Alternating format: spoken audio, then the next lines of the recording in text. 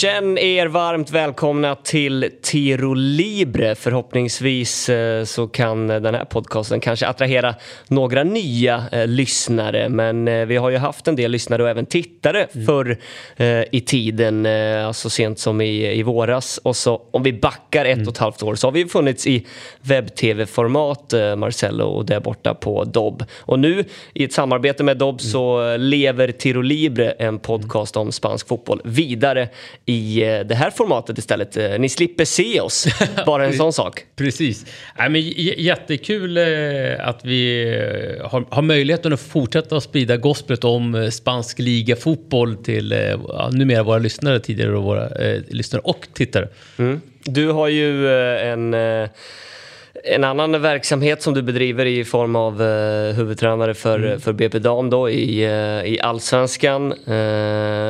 Du har även haft lite ledigt och bevakat några spanska träningsmatcher här under sommaren. Jag vet knappt själv var någonstans du har huserat, men du kan väl berätta lite. Är det nere i Torrevieja-området du har hängt?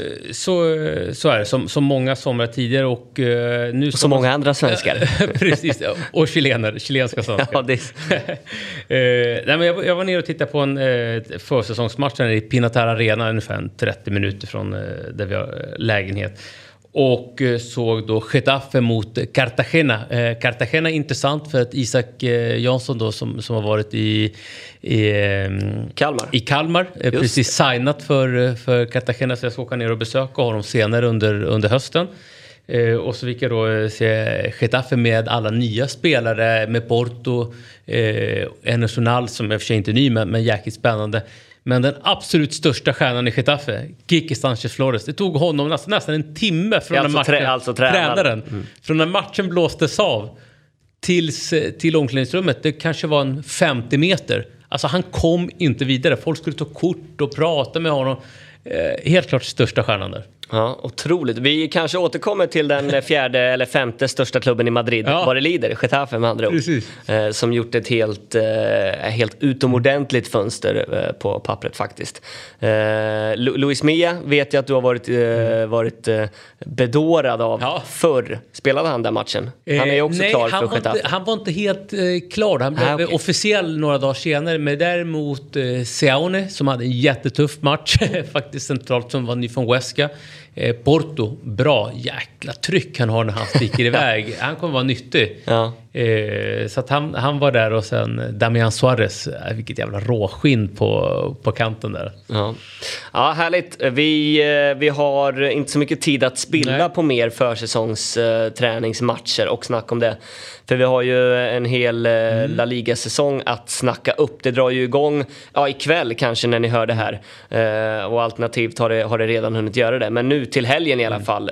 Och väldigt efterlängtat. Och något tidigare än vanligt i och med att det är VM-år och ett väldigt speciellt sådant, eftersom att det har sprängts in då mitt under säsongen. Det drar igång där i slutet av november. Så mycket ligafotboll ska hinna spelas innan dess. Jag tänker att vi kanske börjar i den spanska huvudstaden ändå. Real Madrid, regerande både ligamästare och Champions League-mästare. Nu har man plockat in Aurélien Tchouaméni från Monaco och Antonio Rüdiger från Chelsea. Så på pappret, Marcelo, så ser det väl bättre ut. För exit, det är bara Marcelo, Bale, Isco. Inte så bara sett till historiken, men om vi ser till hur de mindre frekvent ingick i en startuppställning både förra säsongen och även ett par år dessförinnan, så ser det ju ännu bättre ut. Eller har jag fel? Nej, men de gör ju sig av med lite, vad ska man säga, lite mätta spelare på något Stora sätt. Löneposter också. Stora löneposter. Och får in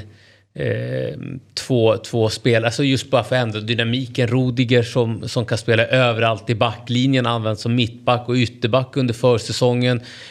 Tchouaméni som också kan spela i flera roller. Jag skulle inte bli förvånad om vi får faktiskt se Tchouaméni även i en Valverde-roll till höger, bara för att han är så bra och fortfarande ska in. Men kanske senare under säsongen. Så att Real Madrid blev klara med sitt fönster ganska tidigt.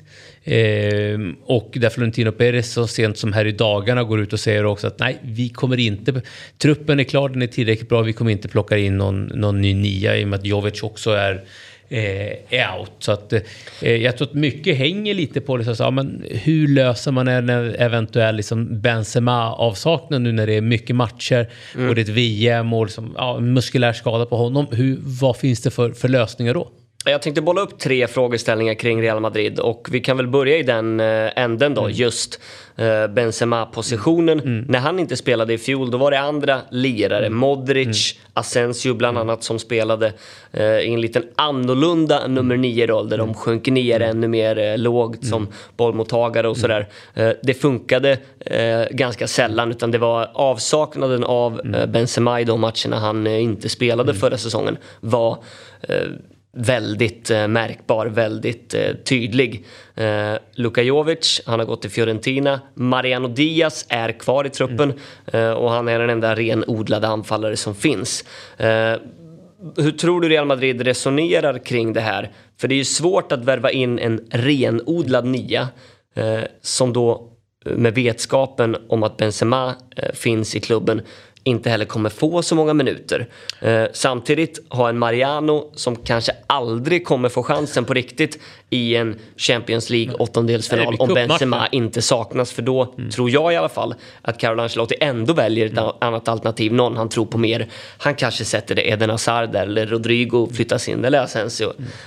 Det är lite problematiskt. Och tror du att det där kan vara en frågeställning som de har tagit upp och landat i, att det blir svårt att plocka in en profilerad nummer 9-spelare. I annat fall så hade de ju behövt plocka någon som kan spela på lite olika positioner. Jag är tämligen övertygad att resonemanget har gått någonstans i den riktningen som du nämner. Man ville få in... alla vet att man ville få in en Mbappé. Han hade kunnat spela överallt där. Okej, det blev inte. Man tar in Tchouaméni, man tar in Rudiger. Vi stänger där. Då finns det spelare som är tillräckligt bra. Alltså Hazard pratar man ju någonstans att han kommer vara en vice nia. Han har ju pratat själv också om att nu, den här säsongen så kommer... supporterna får uppleva den bästa versionen av och vi såg att han såg besviken ut igår efter Supercup-matchen. Framförallt ska vi säga han är ju betydligt mer fit den här försäsongen än vad han varit tidigare och har spelat under försäsongen. Så att jag tror inte att vi ska ge upp helt kring Eden Hazard. Det kommer bli svårt att ta en plats till vänster i ett anfall där han tidigare då i Chelsea och även i landslaget i Belgien har lirat och kanske trivs allra bäst. Men för duktiga spelare så kan man ändå göra plats. Jag tycker ändå att det är... jag kan förstå att de resonerar så här. De har så många offensiva spelare som du nämner. Rodrigo, de har Asensio, de har Hazard. Alla de 3 kan i någon form som under en handfull matcher, kanske 10 matcher spritt över en hel säsong, gå in och göra ett jobb som falsk nia. Det är klart att det inte är en Benzema, men det kommer funka. En annan frågeställning är ju den där högerkanten som det har pratats väldigt mycket om. Mbappé dök aldrig upp. Han förlängde med Paris Saint-Germain istället. Men kvar finns Valverde som startade Supercup-finalen, startade även Champions League-finalen och många viktiga matcher under vårsäsongen. Rodrigo finns där, går in på sin 4:e säsong nu och fick ju lite av ett genombrott ändå under våren och var väldigt avgörande med många viktiga prestationer, framförallt kanske i Champions League. Och så Asensio också, som rent målmässigt gjorde sin starkaste säsong och nådde upp i 2-siffrigt i ligamål. Vad tror du? Är det en sund konkurrenssituation och vem tror du ligger lite i pole position för att kanske göra den där höger forwardspositionen till sin? Jag tror att det är hälsosamt kanske att inte stänga den platsen helt och hållet. Att det finns olika spelartyper. Rodrigo som är lite mer kvick, lite mer djupledsgående. Du har en Asensio som kanske vill ha med bollen på fot och liksom då få en överlappande ytterback och söka vänster. Och så har du mer en turbospelare som kanske kommer inte utgå alltid jämnt brett, men kanske lite mer i inre korridor. Carvajal håller maxbredden då. Så att det kommer vara good enough, tror jag, för Real Madrid. Jag är jäkligt spänd på att se Rodrigo den här säsongen. Vinicius exploderade ju förra säsongen. Han gjorde 22 mål, 20 assist. Det var hans 4:e år i Real Madrid. Nu kliver Rodrigo in på sitt 4:e år. Han har den här känslan med sig in efter Champions League. I det här då. När ser vi Valverde explodera? Och då är min frågeställning så här, varför ställer jag frågan på det sättet? Jo, för Valverde ser vi alltid, varje säsong, det har vi gjort i 3 år nu, Adam.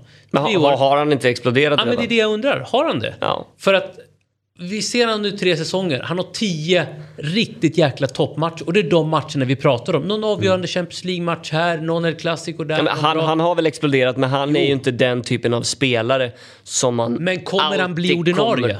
Kommer han bli ordinarie i år? Det är det jag menar. Det är därför jag var lite provokativ. Kommer han explodera på det sättet?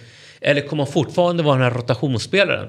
Det är jag lite nyfiken på. Just nu skulle jag ändå hålla honom som ordinarie. Han startade ju varje viktig Champions League-match under hela våren. Och det var också tydligt mot Eintracht Frankfurt ändå att Ancelotti ville premiera de som faktiskt tog Real Madrid dit efter segern i Champions League och Valverde startade ute på den här högerkanten. Så just nu så går det väl inte att göra annat än att betrakta honom som ordinarie, och då är det väl upp till honom helt enkelt att behålla den där platsen. Jag förstår vad du menar.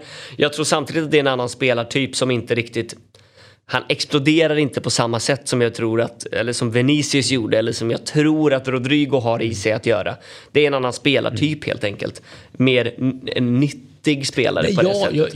Jag menar ju mer inte explodera rent fysiskt, utan mer liksom så att okej, du är etta där. För vi har sett honom göra bra matcher varje år.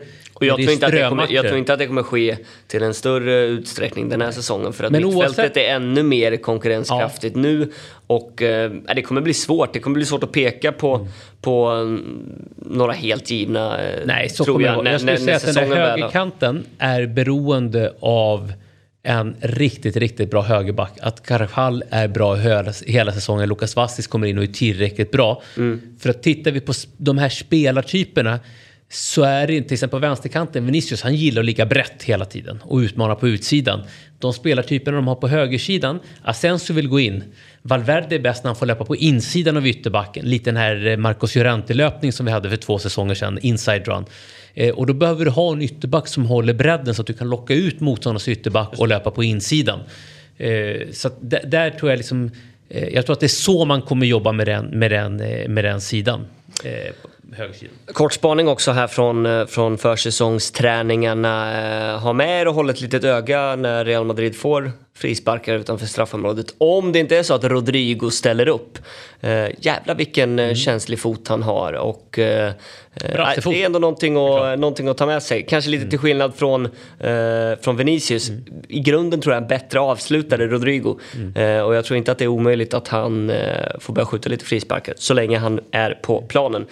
Sista grejen kring Real Madrid. Antonio Rüdiger har kommit in, använt som vänsterback under försäsongen, hoppade in som högerback i Supercupen. Jag vill bara höra ditt expertutlåtande och ditt fotbollsöga resonera fritt kring Antonio Rüdigers inträde här. Jag trodde att han skulle vara mittback i Real Madrid och att antingen han skulle in och rotera och konkurrera där med Militao och Alaba, alternativt att den sistnämnde skulle flytta ut på en vänsterkant. Men Ancelotti har kanske andra planer initialt här för Rüdiger. Där är ju jäkligt intresserad av att se hur gick det surret liksom, när han signade. Men av vad det verkar av försäsongen, om man bara tar det, så är det ju att det är en uppgradering till Nacho. Det vill säga en försvarsspelare som kan spela vänster. Den femte försvararen som kan spela överallt. Ja. Och är det en dålig roll att ha i Real Madrid? Nej, för du kommer få tillräckligt med matcher och du kommer vara tillräckligt liksom fit för att kunna spela ett VM. Att Rüdiger, jag får inte känslan att Rüdiger är en, vad ska jag säga, liksom en hålla i handen back och liksom, men här blir det stabilt.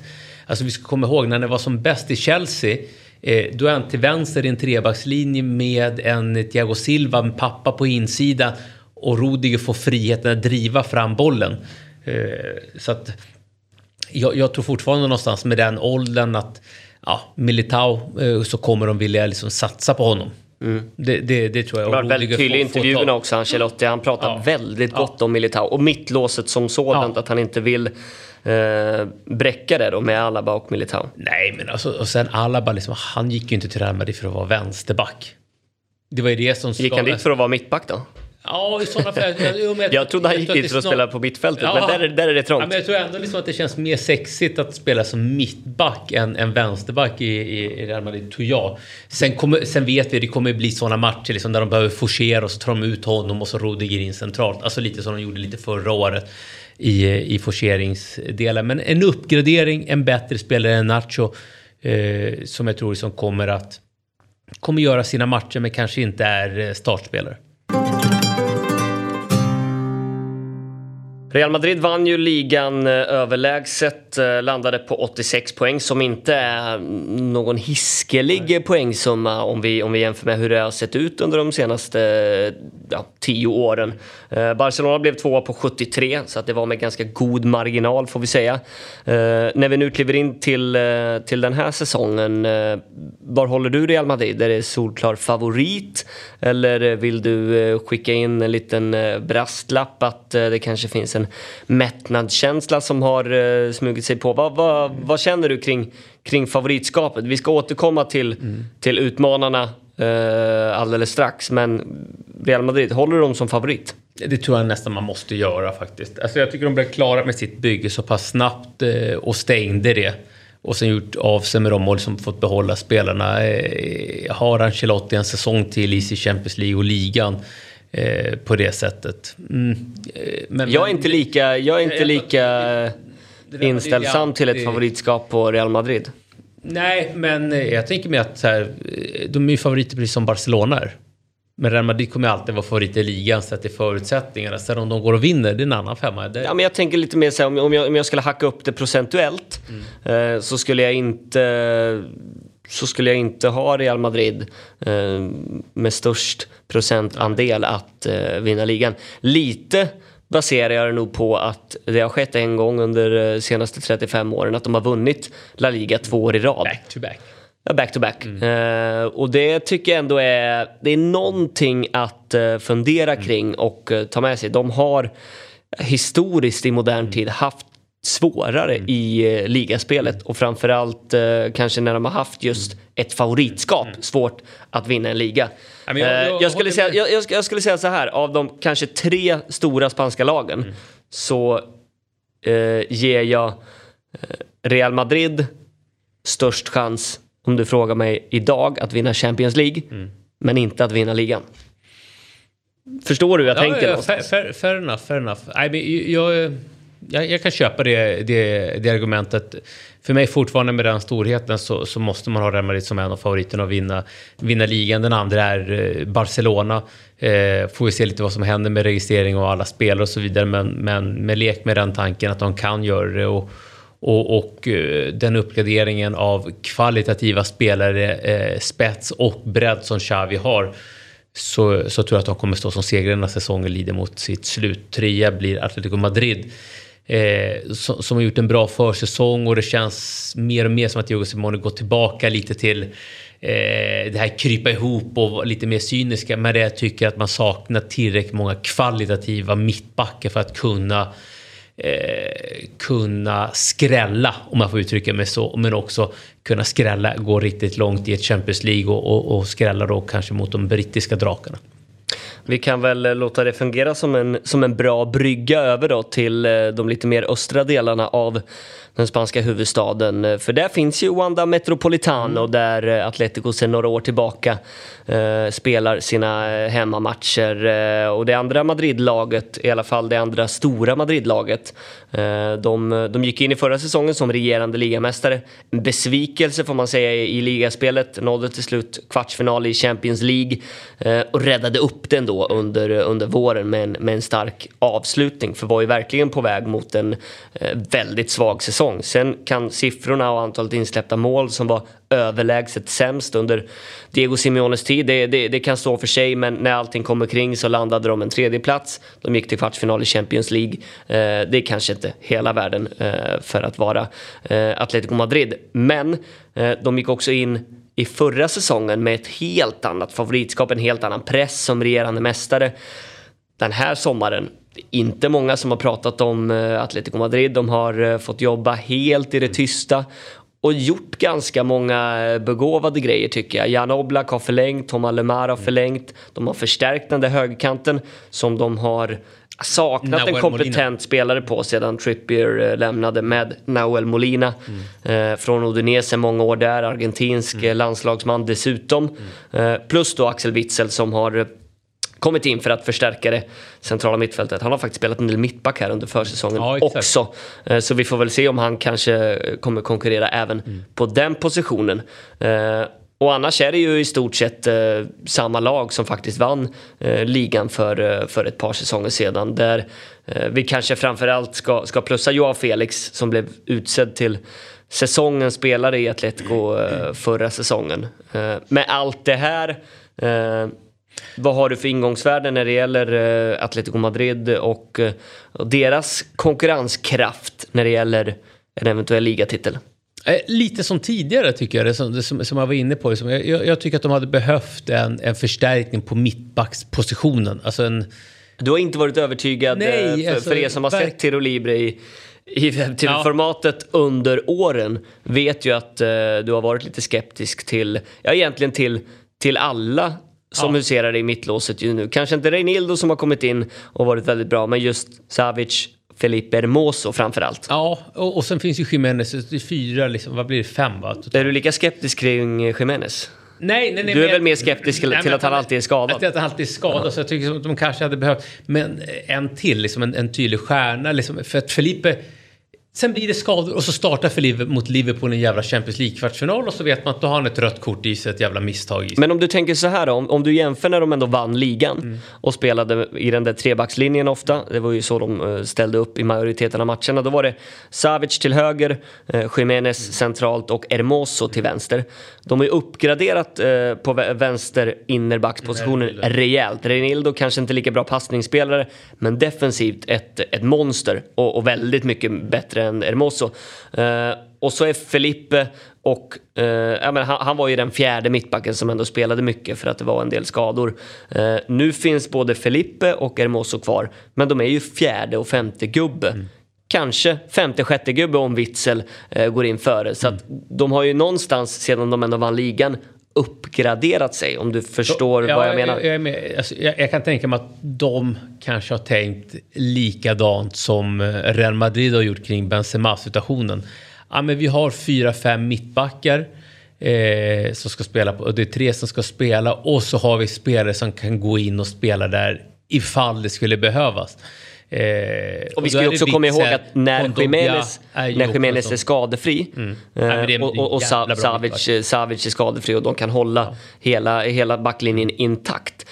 Så det är väldigt svårt för Atletico att värva in en mittback som går in och är helt given. Det pratades om David Garcia från Osasuna. Hade han varit helt given? Nej, förmodligen inte. Alltså, det är det jag menar, att de kanske resonerar så att vi får lägga pengarna på de positionerna där vi är i ännu större behov att förstärka, för att just nu, om alla håller sig skadefria, så kan det se rätt bra ut. För att i slutet av dagen, när du sitter, så finns 3, när du sitter och ska utvärdera en spelartrupp och du ska titta liksom inför nästa säsong, det finns 3 sätt att förbättra din trupp. Det ena är utveckla spelarna på träningsanläggningen, i träning. Och det vet vi att Diego Simeone är bra på. Utveckla taktiken, alltså man rent taktiskt blir bättre på att skydda vissa ytor och så vidare. 2. Och 3, köpa spelare. Köpa bättre spelare. Det är de 3 delarna du har. Och då väljer de tydligt liksom de andra delarna. Att ha kontinuitet behöver inte heller vara dåligt. Och det blir någonstans lite det här Diego Simeone och Atletico Madrid älskar. Barcelona ännu bättre. Real Madrid regerande mästare. Liksom så att få ligga lite. Jag tror att han fullkomligt älskar. Han sitter på sin kammare och tycker att det är... Och jag tror att han är väldigt nöjd med, oavsett vad som händer med Morata, så tror jag att han är nöjd med allting som det är. Som du har hållit väldigt högt liksom, så här, kommer ju bli ännu bättre. Det är ju en av mina spaningar inför säsongen, att jag tror att Cunha kommer, om inte göra flest mål i Atletico Madrid, men jag tror att han kommer spela betydligt mer och vara målskytten på ett annat sätt. Sen får vi väl se. Jag tror att jag och Felix, som han håller sig skadefri, också kommer göra jävligt mycket poäng. Detsamma gäller Griezmann. Men håll ögonen på Mateus Cunha. Tagit över nummer 9 nu från Luis Suarez och hade väl bäst poängsnitt kontra spelade minuter under förra säsongen. Jag tror verkligen att vi kan se en lite explosionsartad utveckling på den där centrala anfallspositionen när det gäller Cunha. Ja, nej, men så är det. Jag tycker det är så här, för att summera så tycker jag det den trean där uppe, den är för mig ganska tydlig. Alltså, det kommer vara Barca, Real, Atletico Madrid. Sen i vilken ordning, man kan finjustera det. Men så här då, det hade ju inte varit en sensationell skräll om Atletico gick och plockade ännu en ligatitel. Även om Real Madrid och Barcelona känns kanske starkare nu än för ett par år sedan när Atletico faktiskt gick hela vägen, så ser ju på pappret Atletico också rätt bra ut. Och de gillar ju att ligga där i vassen och gömma sig lite för att... Jag måste svara nej på den frågan, för att nu finns det ju inga omänskliga spelare i varken Real Madrid eller Barcelona. Alltså då var det ju med Leo Messi och Cristiano Ronaldo. Ja, Ronaldo var väl inte där då när Atletico vann ligan senast. Nej, inte senare. Men gången innan. Men absolut. En peak mot Karim Benzema. Ja, han är mänsklig. Världens just nu bästa fotbollsspelare. Ja, det får man säga. Och kommer väl snart hämta ut sin Ballon d'Or-trofé väl värd. Ja. Det jag tycker är intressant där är ju att jag känner inför den här säsongen att jag tycker det är fler lag som kommer vara med och slåss om kampen om fjärdeplatsen och Europa League. Där ser jag liksom Real Betis, jag ser Villarreal, jag ser Real Sociedad, jag ser Sevilla. Men jag ser också faktiskt Athletic Club med Ernesto Valverde som tränare. Så det är hela 5 lag på en plats. Och sen finns det ju några lag som... Men du tror att gapet uppåt ändå kommer vara ganska tydligt gentemot övriga 3? Ja, där håller jag nog liksom att det kan bli liksom ett glapp upp. Och sen håller jag ändå så här Espanyol med ny tränare, Diego Martinez, Getafe med de värvningar de har gjort och ett Celta Vigo. Vad fan händer om de kommer in helt plötsligt igen liksom, i en jäkligt bra formsuite liksom? Kan de vara uppe och nosa på de här Europa League-platserna? Jag tänker liksom så här, sett hur Sevilla avslutade våren och den besvikelse som man ändå får säga att det var förra året. Visst, nu tog de 4:e platsen till slut, men fanns som de rustade inför säsongen och som de rustade under januarifönstret för Champions League, för Europa League och så blev det ingenting. Och då känner jag så att här kan det liksom, trots att Isco har kommit in så känner jag så att men fan, man kan missa 4:e platsen. Vet du, jag märker att du är taggad på en ny säsong. Där du liksom inom loppet av 1,5 minut hinner gå igenom 12 lag. Och du går från kan Atletico Madrid utmana om ligatitel till att börja prata om Espanyol och Celta Vigo. Ge mig La Liga nu. Ge mig La Liga vi kommer dit. Vi ska ta lite. Men det känns ändå som att det finns en elefant här i rummet ändå som jag gissar att många ändå vill höra om och som vi måste prata en del om, och det är ju givetvis FC Barcelona som är hela Spaniens, fotbolls-Europas och kanske fotbollsvärldens stora snackis den här sommaren. Ska vi reda ut en sak först? Du med ditt chilenska ursprung och spanska som ett av dina språk du kan flytande. Palanca. Den rena översättningen som jag har hittat är spak. Och det är det har pratats om i spansk press nu under hela sommaren, att Barcelona ska aktivera olika palancas. Och jag vet inte, du får gärna rätta mig om jag har fel, men kan man kalla det på något sätt att de aktiverar olika nödlösningsspakar som de drar i för att få in snabba pengar, och att det är där man kan få in spak på något sätt. Men det är lite så som jag också skulle lägga olika liksom nödlösningar för att få in kapital här och nu.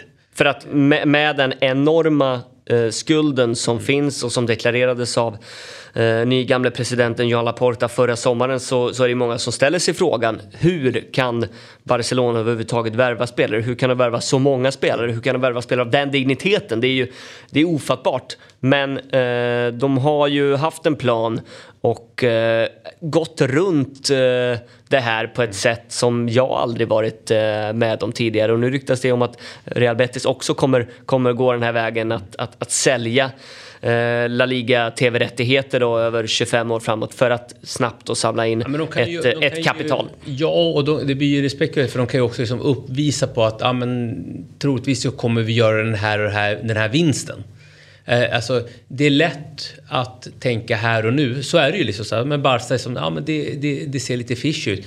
Florentino Pérez var också ute på något liknande när han kom in som Real Madrid-president och sålde träningsanläggningen till stadion och sen fick hyra den till för en billig peng. Så att de det här är i början 2000-talet liksom. Och då var de enormt skuldsatta där också. Och helt plötsligt så är Los Galacticos inne. Och då, på den tiden var det Zidane, det var Figo och så vidare. Det var Raúl och Ronaldo. Och Det är en annan klubb som jobbar med Galacticos idag. Och det är den uppe i Katalonien. Precis. Nej, så att de försöker ju hitta kreativa lösningar. Och jag tror att i den här perioden där vi är för tillfället, det är otroligt viktigt som läsare, som lyssnare och så att kritiskt källgranska allting, att inte gå på allting som sägs på Twitter och allt, utan verkligen som botanisera, stämmer det här? Och jag tror att ju längre tiden lider här när transferfönstret stänger, så kommer mer och mer kunna klarnas upp på vad som är på gång egentligen, och det är olika klausuler och så vidare. Men källkritiskt som granskar den informationen som finns. De har ju sålt av mer än bara tv-rättigheter. Alltså det är andra typer av tv-rättigheter nästan internt. Det här Barca Studios som stått för den digitala verksamheten, där de också sålt av en andel, jag tror en fjärdedel ungefär, för att också få in en miljard där. Men det stora är ju då att den här investeringsfonden Sixth Street har kommit in och köpt då totalt 25% av tv-rättigheterna 25 år framåt. Och de hoppas ju att det är pengar som kommer växa. Och Barcelona tar ju också en risk att de får in pengar för det här här och nu. Det finns klausuler där om du skulle uppnå mer än vissa grejer och viss summa och så vidare. Men lever de farligt som du ser det? Eller tycker du att det är just kreativt och kanske nödvändigt från Laporta och styrelsens sida att göra det här för att så snabbt som möjligt studsa tillbaka rent sportsligt? Ja, både och, va? Alltså så här, sett till hur de brittiska klubbarna sticker iväg, alltså att ha skulder, det har flera klubbar. Det är bara att gå in och titta på Transfermarkt och se liksom vilka klubbar som har skulder. Så att sett hur de brittiska klubbarna sticker rent ekonomiskt, så är det nästan att de behöver göra något sånt här för att inte tappa för mycket mark. Sen är det klart att det finns en alarmerande del av det hela, liksom att man säljer tv-rättigheterna. Men jag är helt övertygad att de har jäkligt skickliga liksom advokater som går in med olika klausuler. Så det är inte bara att man säljer av det 25 år framåt eller 10 år framåt eller 25% och så vidare. Utan det finns klausuler för att man inte ska stå allt för naken om Barcelona höjer sitt marknadsvärde och det blir attraktivt igen. Men det oavsett, så kan man ju säga så här, oavsett situation så får man ju säga att de är fortfarande jäkligt attraktiva, alltså sett till vilka spelare de lockar till sig. Alltså det är någonting som Laporta har tryckt på väldigt tydligt, framförallt kanske i värvningen av Robert Lewandowski, att han ville till FC Barcelona. Han hade andra klubbar som viftade med lönekuvert som var betydligt tjockare.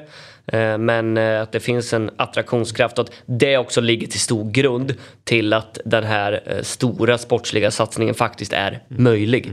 Och så har Barca faktiskt också rent historiskt nästan alltid varit att man har inte alltid betalat den högsta lönen, men det har funnits en attraktionskraft. Som 2003 när Laporta tillsätts eller när han vinner valet och liksom han drar ju valet på att han ska dra dit David Beckham, landar Ronaldinho, men Ronaldinho får högre lön av Ferguson i United men väljer att gå till Barca. Så redan där, det är 20 år sedan. Så att attraktionskraften finns där, och jag läste en uttalande här från Florentino Pérez igår som säger till spansk media att Barcelona är en av de viktigaste institutionerna som finns, och det är viktigt för spansk fotboll att de är tillbaka. Och för han fattar det också. De behöver ju dragkraft, spanska ligan. Liksom.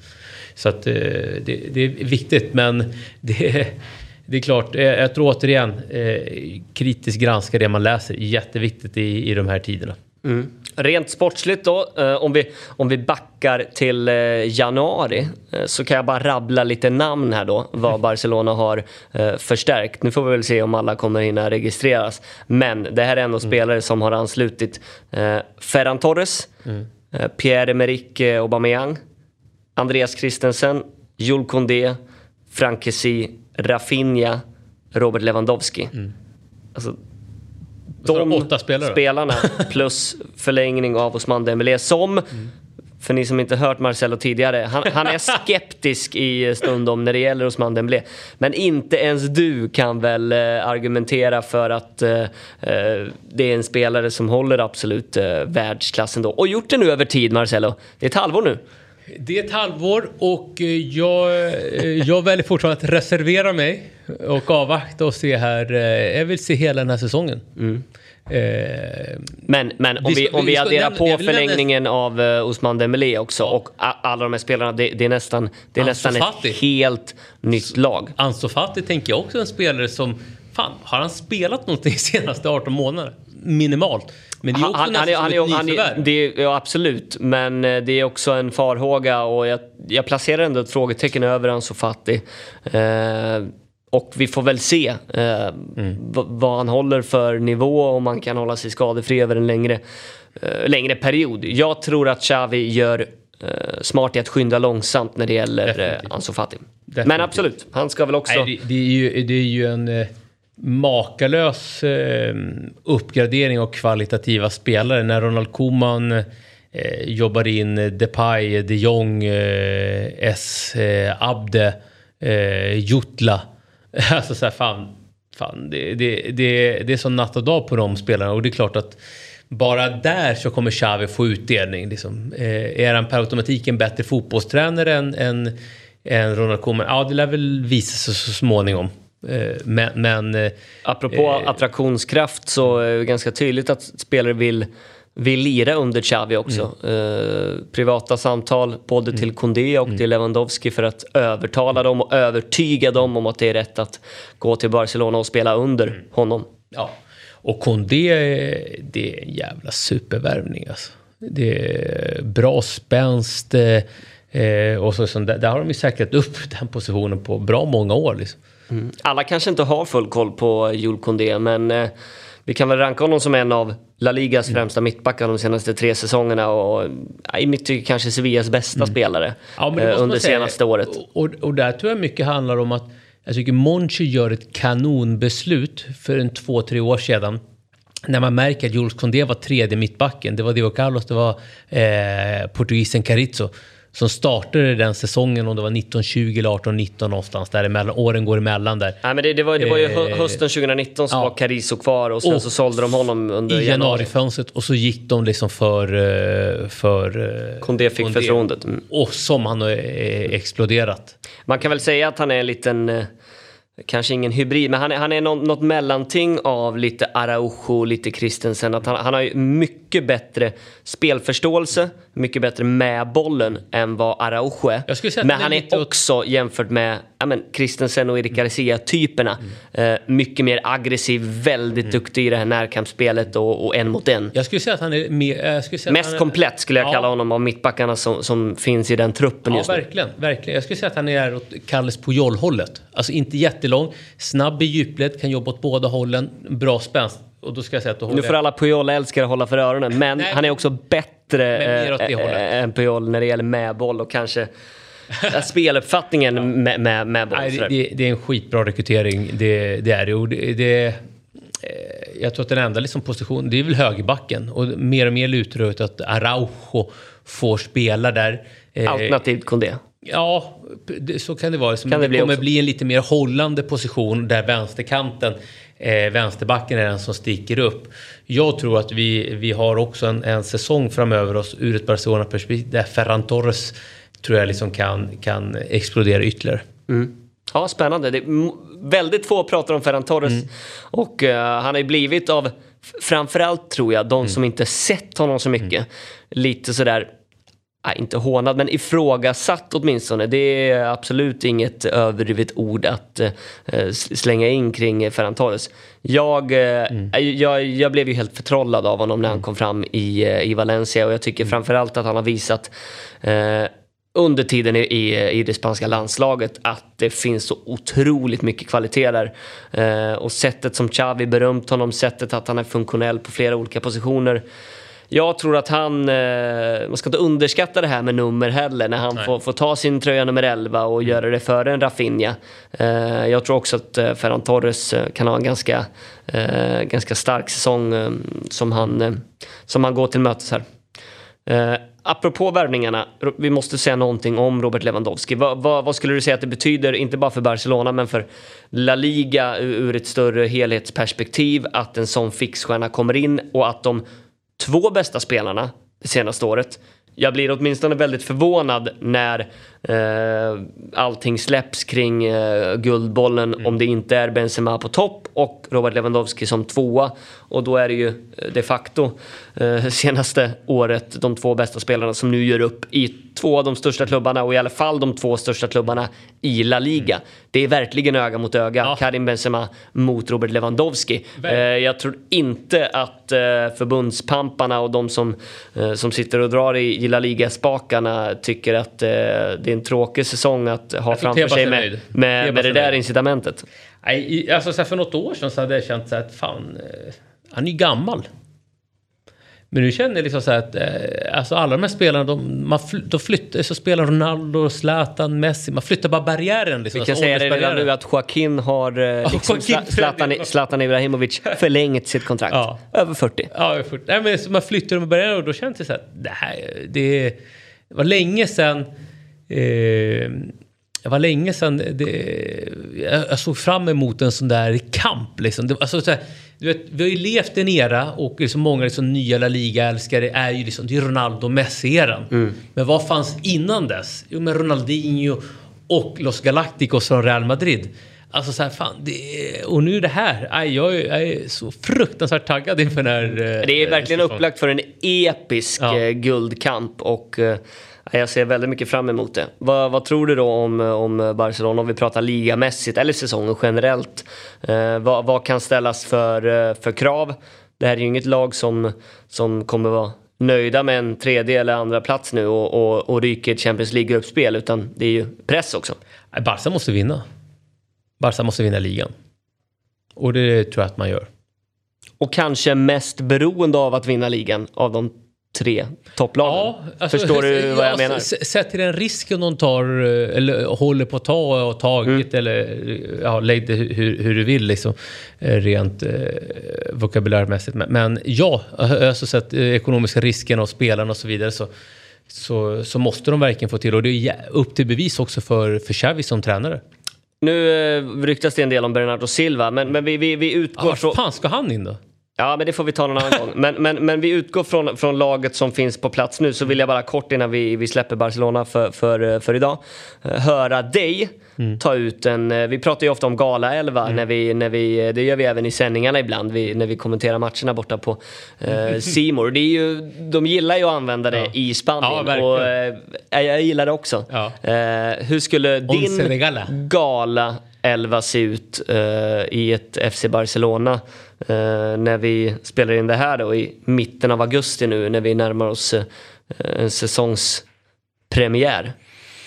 En galelva, alla tillgängliga, så är det Ter Stegen i mål. Det är en 4-backslinje från höger med Araujo, Koundé, Christensen som har varit bra under försäsongen, och sen är det Jordi Alba. Det är Sergio Busquets, det är Gavi, det är Pedri på centralt mittfält. Det är Lewandowski, det är Ansu Fati och det är Ferran Torres. Spännande. Inte Dembélé. Gubben, jag kan inte dra Dembélé. Jag måste hålla mig... Ja, jag är väl enig om det. Ge mig jag tror att...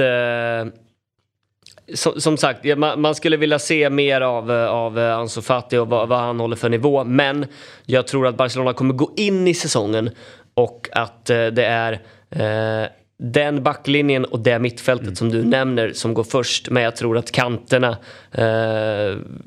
de som flankerar Lewandowski, är Rafinha och Dembélé. Där tror jag Dembélé är väldigt given faktiskt. Men som du är inne på med både Ansu Fati och Ferran Torres, det finns en hel del konkurrens där.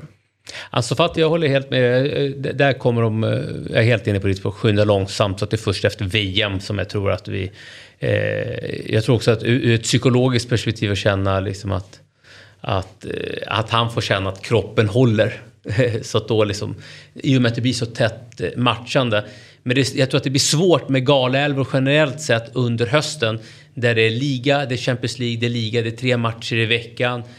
Vi kommer väl kanske få se det först om Barcelona lottas in i en tuff Champions League-grupp, eller det tuffaste laget i gruppen, borta hemmamatcherna och precis de stora ligamatcherna.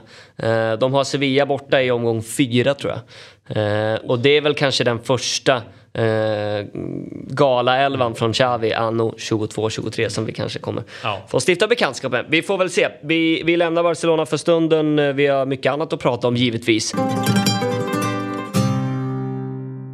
Sevilla har prenumererat på 4:e platsen under Julen Lopetegis ledning. Han är kvar i klubben som tränare, men de har tappat sitt väldigt begåvade, kompetenta mittlås i Jules Condero till Barcelona och Diego Carlos som har gått till Aston Villa.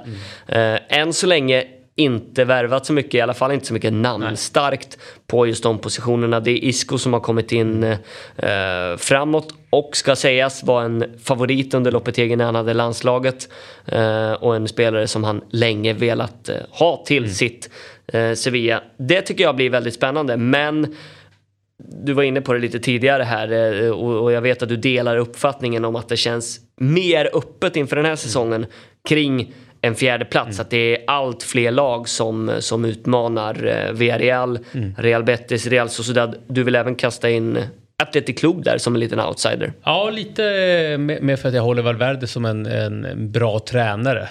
Tillbaka nu efter. Han har ju varit i Athletic tidigare, Valencia, Barcelona, men arbetslös ett par år. Ja, precis. Så det beror på lite hur vad han kan göra. Kan Sanset ta ytterligare kliv i sin nummer 10-roll? Och det som väl alltid liksom att det är klubb, men vem ska göra målen? Och det är väl det som kan stjälpa dem till slut, att det kanske blir en 7:e plats, tror jag. Jag tycker så många av de här lagen bakom är intressanta. Villarreal med kommandante som de har värvat in från Levante, Morales. Bra. Alltså, hälsosamma värvningar, får behålla Pau Torres, får se här Jeremy. Så här långt i alla fall. Ja, exakt. Även Danjuma.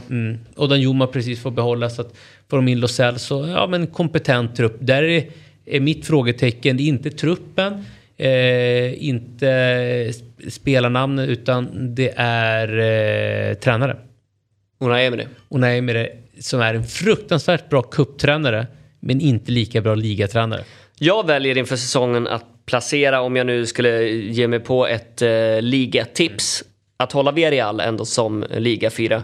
Och du ska få höra mina argument då. Men om vi bara pratar truppen, så tycker jag att den är ännu starkare nu. Med José Luis Morales som du nämner. 2 raka säsonger som han har nått upp i 13 ligamål. Varit en av ligans färgstarkaste offensiva spelare. Hur kan han färga i en miljö där han har Danjuma, Parejo och framförallt Gerard Moreno med sig? Det tror jag verkligen kan bli en rätt spektakulär värvning när vi summerar säsongen, även om han är 35. Gerard Moreno, kan han hålla sig skadefri? Det är viktigt för att de ska nå en 4:e plats. Men gör han det, så har Villarreal väldigt mycket vunnit där. Och det är en spelare som gör, tror jag, 20 plus mål.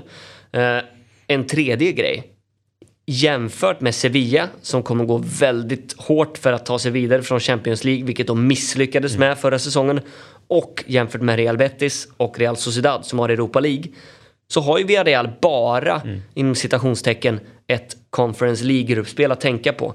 Och med all respekt mot brandmännen från Gibraltar eller vad de nu kommer ställa sig mot, men Villarreal kan ju matcha i princip vilket lag som helst och ta sig vidare från ett gruppspel där. med andra ord, de kan gå ganska hårt för ligan under den här hösten gentemot konkurrenterna som behöver lufta sina trupper och liksom stångas lite på två fronter. Det tycker jag är... Ja, nej men det är fair enough. Det är ett bra argument i sig. Unai Emery är för mig, jag tycker det är en jättebra fotbollstränare, så misstolkar mig inte, men just ligaspelet. Och sen givetvis lite liksom känsla också att jag tycker att Betis spelar en jäkligt bra fotboll. Inte bara för att Pellegrini är där, men de har jäkligt bra trupp. Och just med den här Luis Enrique som jag tror kan bli en liten outsider i år. Brassen som de har värvat. Brassen som Fluminense, liksom en uppgradering till Tejo, och också där en förstärkning. Att de säger i och för sig inte så mycket, det är inte svårt. Men alltså rent numerärt, nej det är ju inte det så. Så att, jag tycker det är en väldigt kompetent... Har du sett någonting av Luis Enrique? Jag har bara under försäsongen, och det jag sett under försäsongen så ser det jäkligt spännande ut. Det är ju en lyxspelare, eller lyxspelare kanske är fel uttryck, men jäkla bra en mot en. Så att han kommer erbjuda något annat till de här väldigt bollskickliga och bollhållande Navid Fekir och Sergio Canales och Rodri och de som redan finns där och är kvar. Och de har gjort av sig med Lainez, och det kommer ge ännu mer utrymme för den egna produkten Rodri, som jag tycker man ska hålla lite ögonen för. Spännande. Vi ska prata lite svensk spåret också. Vi kan väl börja med en av dem som är kvar i ligan då, när vi ändå snackar utmanande lag kring den där fjärdeplatsen och Europaplatserna. Real Sociedad med Alexander Isak. Det blir fjärde säsongen nu som han går in på. Men det blev ändå en besvikelse sett till poäng. Och det han skrapade ihop till under förra säsongen efter att han kritade på det här nya och betydligt bättre kontraktet med klubben. Det finns press på Isak att studsa tillbaka. Säsongen dessförinnan gjorde han ju trots allt 17 ligamål, men han får också lite andra spelare att kunna kombinera med. De har gjort om lite i truppen nu med Januzaj och Porto som har försvunnit, och Sörlott inte kvar längre. Och vad heter han, lagkaptenen? Oyarzabal skadad. Oyarzabal är ju korsbandsskadad här och borta ett par månader till här under hösten. Och in istället med Bryce Mendes, och de har värvat Takefusa Kubo. Vad tror du? Är det en signal att vi kanske får se ett lite annat Real Sociedad som förra säsongen? Det var väldigt mycket 1-0, 1-0, 1-1, 0-0, 1-0. De utvecklade ju defensiven, men offensiven tog ju ett steg tillbaka och den blev ju verkligen hämmad av den defensiva prägen. Jag landar fortfarande i liksom spelsättet. Kommer de här spelarna sätta honom i lägen när ytan finns att kunna gå in bakom? Alltså lite som City och Haaland. Ja, men hur kommer de nyttja honom? Kan de sätta in bollen tidigt på Haaland? Samma sak med Isak, det behöver de göra här också. Och där har ju Bryce Mendes den foten i förhållande till Porto och Januzaj, så det är lite andra spelartyper även med Kubo. Det är en parameter som jag tror kommer gynna Alexander Isak i år, är konkurrenssituationen. Förra året så var han, visst Charlotte var där, men han var tydlig etta. Här finns en spelare i Real Sociedad som vi inte pratar så mycket om, men som var fruktansvärt bra i Granada för 2 år sedan. Carlos Fernandez, som drog korsbandet i fjol.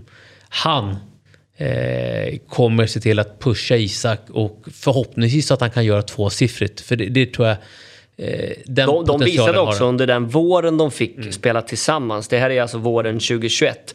Att de hanterar bra och spela tillsammans. För det är en spelartyp som inte bara fungerar bra inne i straffområdet eller i djupled, utan lite mer mötande, länkande spelare. Men Carlos Fernandez är för att jämföra honom med andra La Liga-spelare, så någon som inte har så bra koll liksom, får det så, okej, det är en sån spelartyp. Det är en Gerard Moreno, det är en Iago Aspas, alltså vänsterfotad länkspel som är bra som 9, men kan också fungera som 10.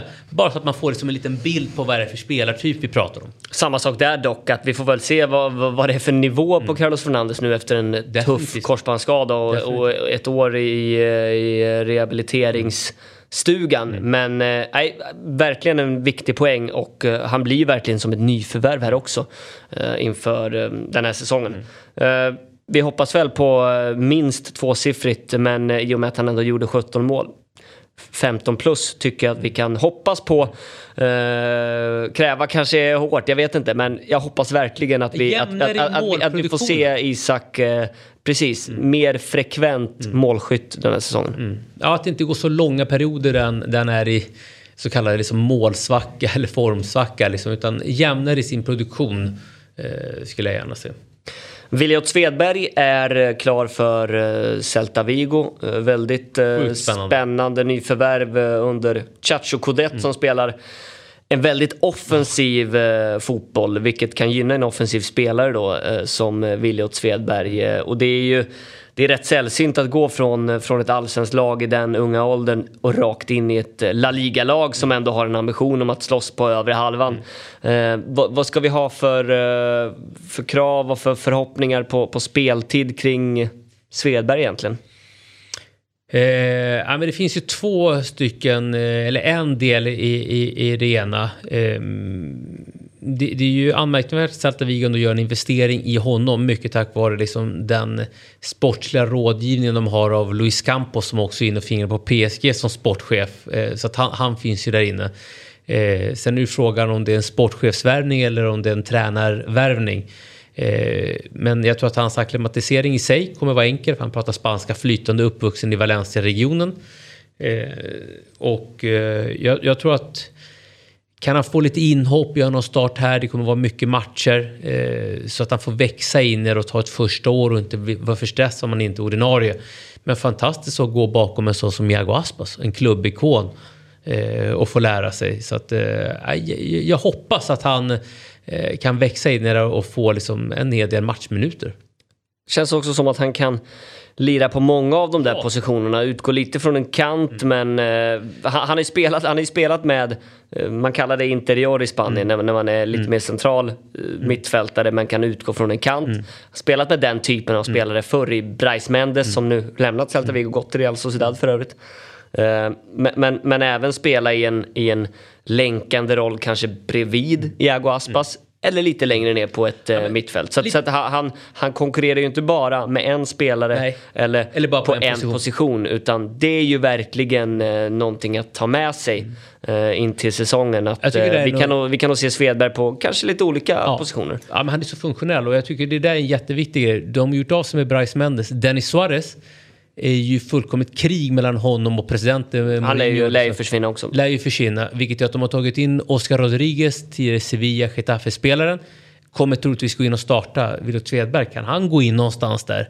Och så har vi Jesper Karlsson, som det också spekuleras om att han ska till Celta Vigo.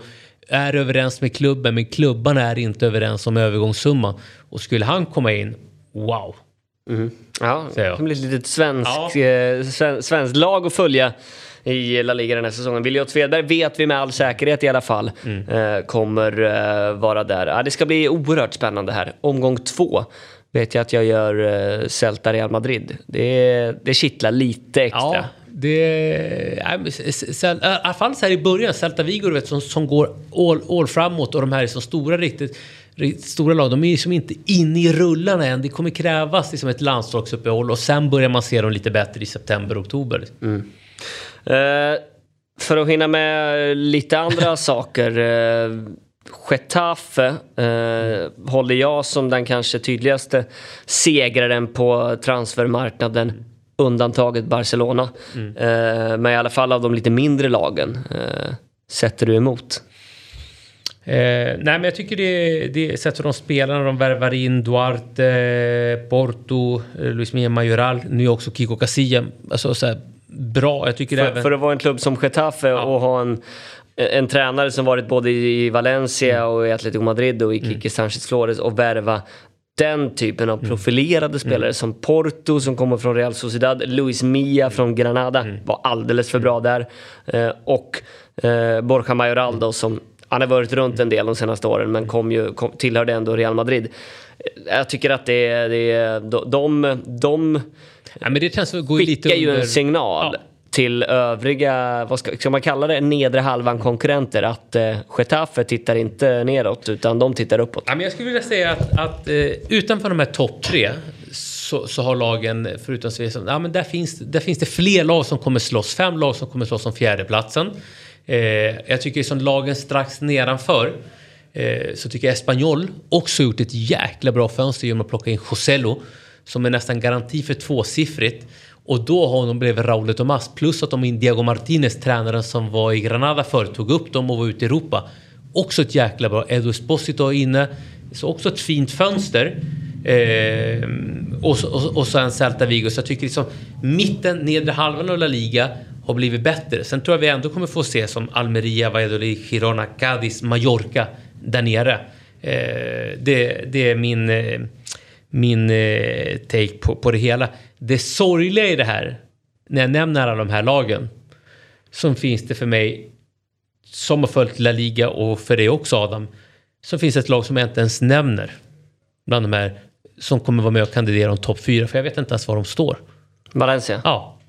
Det, för mig, det är hjärtskärande. Hjärtskärande. Ett Valencia med ta hem Juan Mata. Nu, ta hem Juan Mata. Var står han dock? Det känns också som en chansning. Liksom så här, vi ser dem bara desarmeras säsong efter säsong. De har ju blivit en klubb som säljer av sina stjärnor nu. Ja. Gick Gonzalo Guedes till Wolves. Men som även, och det här tycker jag är nästan mer anmärkningsvärt. För om vi jämför 10 år bakåt så var Valencia prenumererade på en 3:e plats i La Liga. Nu lånar Valencia in spelarna som inte platsar i en trupp på 22 man av de stora drakarna. De plockar Nico González från Barcelona, kommer nog bli klar idag när vi spelar in det här. De plockade Samuelino, nyförvärvet för Atletico Madrid, som uppenbarligen inte håller för en truppplats där. Jag tycker att det ändå befäster någonting om var Valencia befinner sig i näringskedjan just nu i La Liga.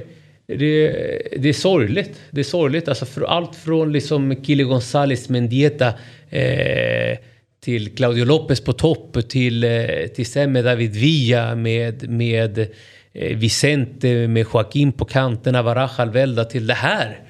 Fan, jag känner verkligen med alla Valencia-supporter där ute som lider, jag kan tänka mig. Utan att bli för långrandiga då, Valladolid, Almeria, Girona är nykomlingarna. Vilken av nykomlingarna tror du kommer gå bäst? Valladolid. Du kan få 3 meningar till då på att lägga ut texten om det finns ett klart argument. Det kom så rappt det svaret. För jag har klurat ut det. Girona, de har på tok för svag trupp. Det kommer inte hålla med Stuani, trots att det... Och där kommer det säkert rassla till nyförvärv i och med liksom hela den här Manchester City Group och Pep Guardiolas brorsa som inga fingrar på Girona.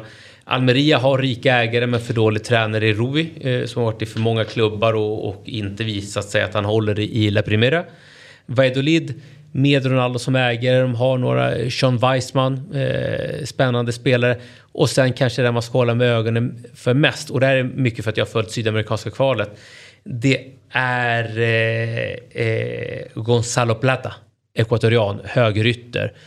Ruggigt bra. Han gör en säsong i Valladolid, sen spelar han i en större klubb i La Liga eller kanske i någon annan liga. Han har blivit permanent nu från portugisiska Sporting.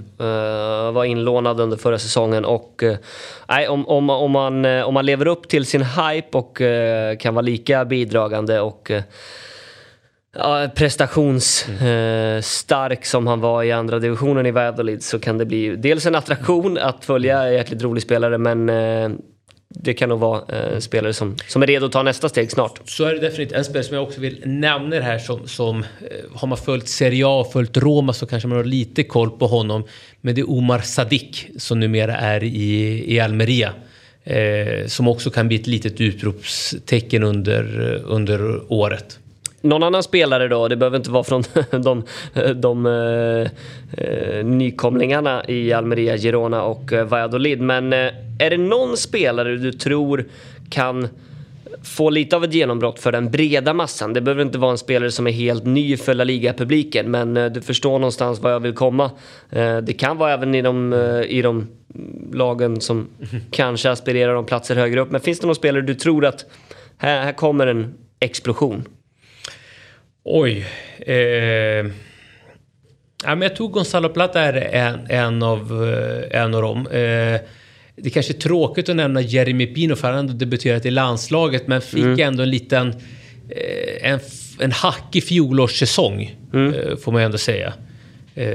Så att det är väl kanske, det är väldigt safe på det sättet. Jag tror, det här, han har ju inte debuterat i landslaget, men spelat nu i säkert 3 säsonger. Jag tror däremot att han kan vara redo att ta nästa steg i sin utveckling, och det är Ander Barrenechea. I Real Sociedad, som är kanske trivs allra bäst till vänster, och nu utan Porto, Januzaj, lite andra spelare, så jag tycker och tror att deras fönster öppnar väldigt mycket för att Barrenechea kommer spela mycket den här hösten. Framförallt också när Oyarzabal är skadad, så att platsen är öppen för Barrenechea att ta. Och det är ju en profil som han är född och uppvuxen i San Sebastian. Fansen älskar honom, och det ska bli spännande att se om han har det där i sig att ta nästa steg. Det är en duktig fotbollsspelare, men kan han ta nästa steg? Jättebra take, för tittar man på profilen på spelare som de gör av sig med Porto som är djupledsgående på en ytterposition, så blir det ju, och Januzaj också, så då har de ju bollhållande ytter i Kubo och Brais Mendes. Där har man också bra tecken för David Silva. Men Barrenechea, jättebra take av dem. Antingen så är det ikväll eller så är det imorgon, beroende på när ni hör det här. Men vi ska ju kommentera Barcelonas ligapremiär från Spotify Camp Nou, som det numera heter då. Barcelona mot Rayo Vallecano.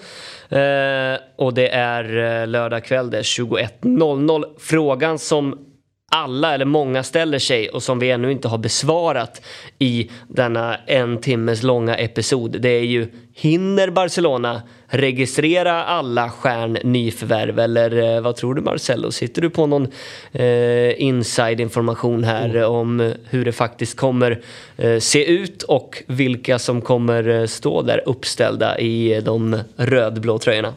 Någonting i mig säger att de inte kommer hinna regga alla, men att Christensen och Kessie inte kommer lämna på free transfer, utan att de kommer lösa det sista dagen. Det blir väl i slutet av månaden. Så jag tror att det blir liksom en kombination av de två delarna. Att man kommer är det inte enkelt att argumentera för att hålla vissa utanför registreringen första omgången? Jag tänker, Condé har inte spelat någon hel match under försäsongen. Christensen hade lite nackproblem och spelade inte den sista träningsmatchen. Jag vet inte, men någonting säger mig att en viss polack åtminstone kommer spela fotboll på lördag. Definitivt, och det är ju inte det lättaste ur ett ledarskapsperspektiv att ta det här samtalet med de här nya gubbarna som du ändå och liksom smickrat lite för att de ska skriva på, och sen bara, men fan, vi får vänta med registrering i 2 veckor till. Men om man heter Andreas Christensen, har kommit gratis, inte var helt ordinarie i Chelsea alla gånger. Jag tror ändå att han måste förstå sin plats också i hierarkin, och han vet nog också att åtminstone Lewandowski kommer gå före i kön. Ja, så kommer det vara. Men Xavi fick ju ta ett sånt här beslut när han skulle regga spelarna ut i Europa, och Dani Alves fick lämnas utanför. Så att vi får se. Vi får se helt enkelt.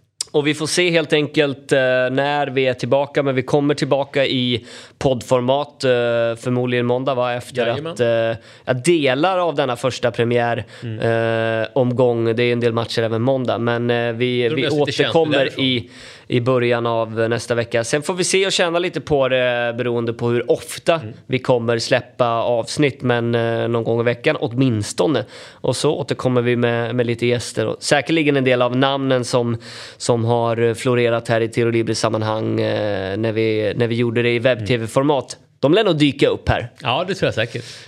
Och framförallt när du dyker upp igen här, Marcelo.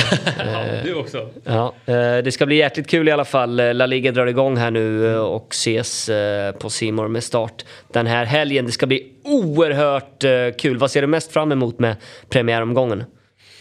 Nej, men det är väl att se Xavis nya Barcelona och alla de här nya spelarna, och se liksom hur den här sagan kommer sluta med registreringen och så vidare. Härligt, det får bli slutordet härifrån i första episoden som poddformat på många år. Vi fanns ju en gång i tiden som poddformat, men det var väldigt många år sedan. Det var säkert 6 år sedan nu. Men nu är vi här igen, och det är bara att spänna fast sig och göra sig redo för en ny spännande La Liga-säsong. Vamos!